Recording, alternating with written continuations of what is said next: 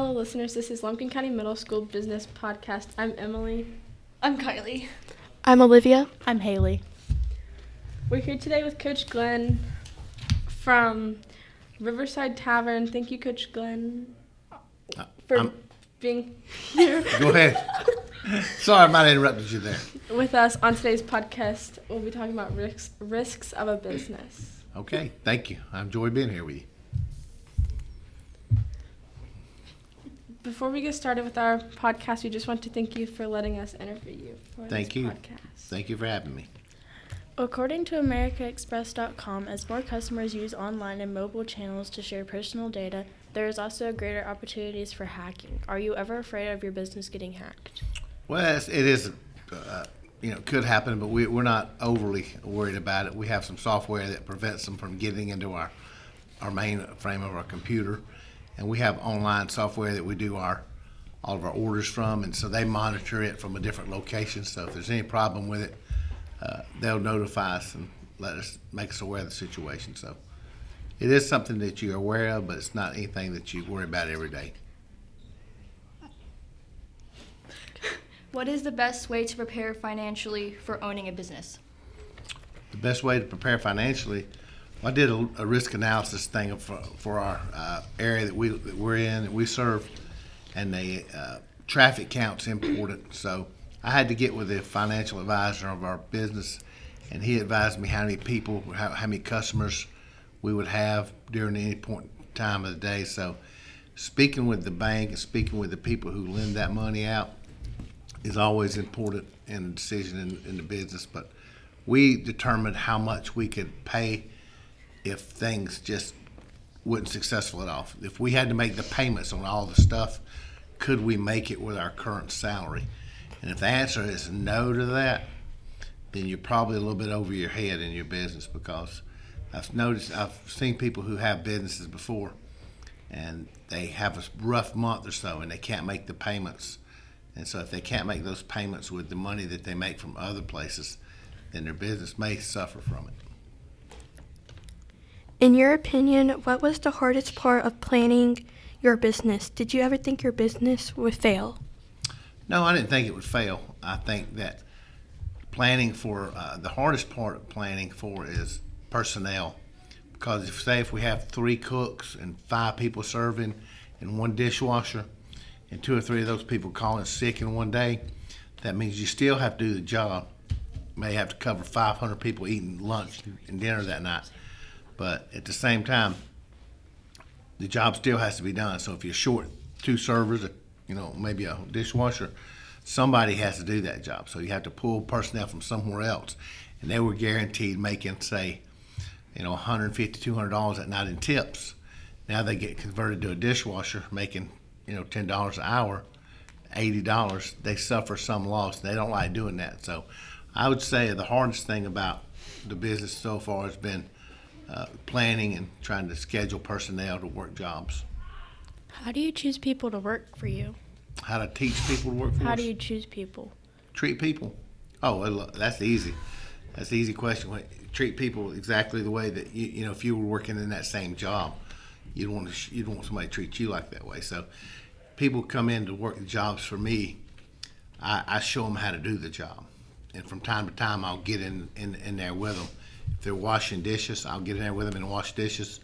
I don't treat anybody job less important than the guy cooking. The guy cooking is a really important job, and I'll get in there from time to time and work with him in case he's sick. Sometimes because our chef has been at another restaurant and he prepares all the meals that we have out. And maybe, like I said, if you're real busy that day and have 400 or 500 people, he's prepared 400 or 500 meals. If he gets tired and has to take a break or something and take a breather, you want to show him that you can do that too. So I always treat people with this, that I would do the same job that they were doing if things got busy, so they'll know that I'm not too good to do that job too.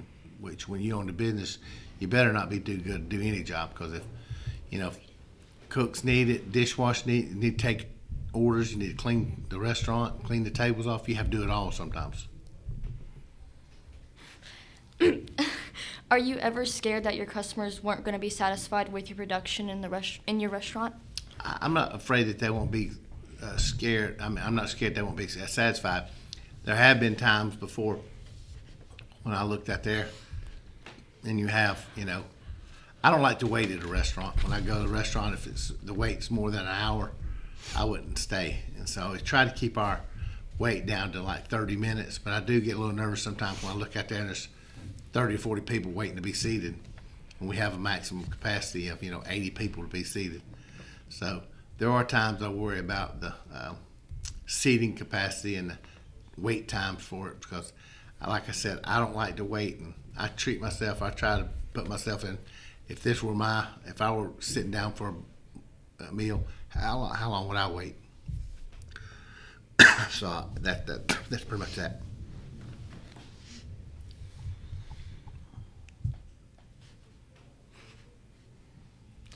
I read on Allstate.com that there are some different types of business risks, such as damage to your business or the contents interruption to your business, like a natural disaster, injuries that happen at your business, and lawsuits. How do you try to prevent these risks? Well, the one thing I can tell you right off the bat, if you remember how much rain we've had recently, my restaurant's right on the river, and the river comes up, and we have a bottom area that I just redid. It's got a nice log walls. The walls are made out of logs, and there's a big 70-inch TV on it, and seating down there right on the river. It's beautiful if you're right on the river, but it's also dangerous because with the floods and everything that have happened recently, the water came about 2 inches away from coming into the restaurant, which was hazardous. We talked about flood insurance, but right now that area has only flooded one time in the last 100 years like that, but it almost flooded with all the rains we had in the last month. It almost flooded like that again. So I talked about getting flood insurance for something in the future. We have to do some maps and find what the floodplains are in that area, see how much it'd be worth it besides that. But natural disaster, other than that, I'm not really worried about anything other than the flood on the river. So Why should you make sure you have a business strategy? do what now? Why should you make sure you have a business strategy? Oh, because you want to make sure that you succeed. You want to make sure that you've got some kind of strategy in place before you just jump in there. We had to figure out what kind of food we were going to be serving. Did we think we were going to be too high priced for the area? Did we want to make sure we have attractions that people like this area would come from? You couldn't serve like caviar and a $400 dinner in an area where people expect the dinner to be $20 or $30. You have to make your business strategy accustomed to that area and make it kind of tailor it toward the people that are going to be coming through. Most of those people are traveling up and down the mountain or going on vacation or taking a weekend to go somewhere. So they expect a good meal, at a fair price. So you want to make sure you have your business strategy in place for where you are in the area. Why should you be concerned about your health and safety? Like your customers' health and safety? Because I'm going to tell you that the health of the customer's safety is paramount, because if you were to get a bad health rating or a bad area where something happened and one of the customers got sick, you would have a very high lawsuit on your hands. People get sick from your food, they're coming to sue you. Somebody gets injured or something like that. Are you worried about having a low number of employees? A low number, yeah, we have that problem from time to time. Like this weekend, we had 2 people calling sick. 2 people were on vacation. So instead of me doing my job I normally do, I had to get back and work in the kitchen some and do things that I normally wouldn't do. But yeah, the low number of employees is something that you definitely have to, especially with summer coming up.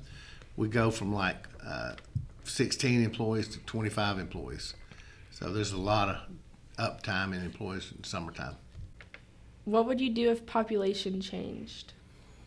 Well, it depends on, if it increases, it's always good for us. Population for the county is maintained right now, but most of our customers are transient people. They're moving from here to there. They're not really, we have local customers, but most of ours are people either going on vacation or going to the mountains for the weekend. Motorcycle traffic's real big in that area, so the population to the immediate area really doesn't matter. With us, we have locals, like I said, but most of ours are going up and down the mountain. What are the main things you need to make sure your business is secure? Okay. Yeah, we have all security cameras in our business. We have on every piece of our property, we have security cameras to make sure that if anything happens, that we have the right story. We make sure that our employees are safely walking to and from the parking areas. We have people that walk up and down. If people need rides, we give them a ride up and down to where the golf cart we have in the parking area up to the restaurant. So we make sure that our environment is a safe environment for our customers and our employees. This has been a great conversation. We'd like to thank our guest coach, Glenn, for talking to us about risks in a business. We've learned a lot, and we hope our listeners have too. I'd like to say thank you. That was the most intriguing interview. You guys did a great job with the questions. Now, I look forward to doing it again. Thank y'all.